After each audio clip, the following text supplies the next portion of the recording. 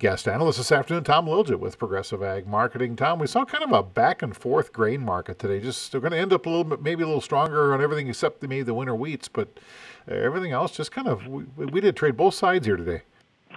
We did. U.S. dollars down 150 points as they kept the CPI index better than expected.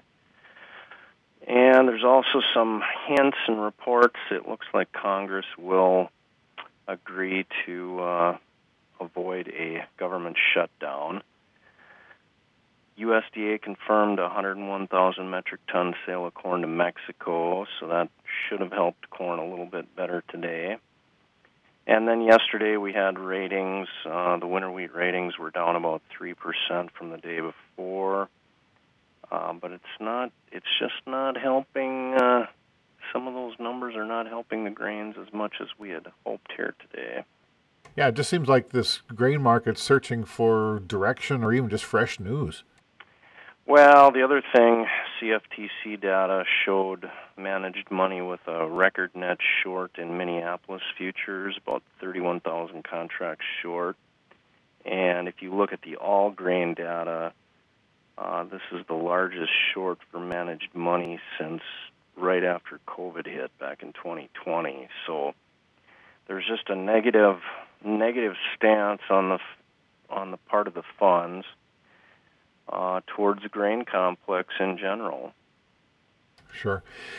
Just kind of ride this out till we know more about the Brazil's planting progress, you think, or what's going on there? Yeah, the beans have had a little boost here. We're getting reports that they might have to replant a fair amount of beans in dry conditions.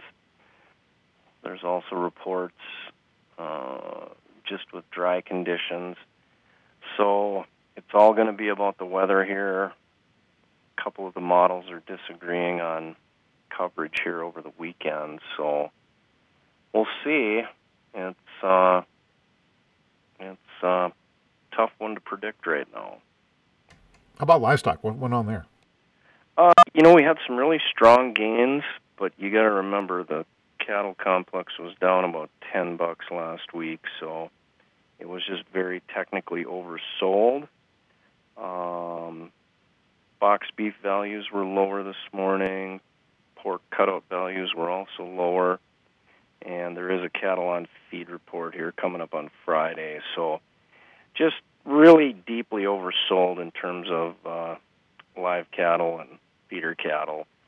And we saw some gains there today. The hogs, there's some more estimates that it'll be the third largest crop or production estimate in 20 years. So fundamentally, the hogs are having a tougher time.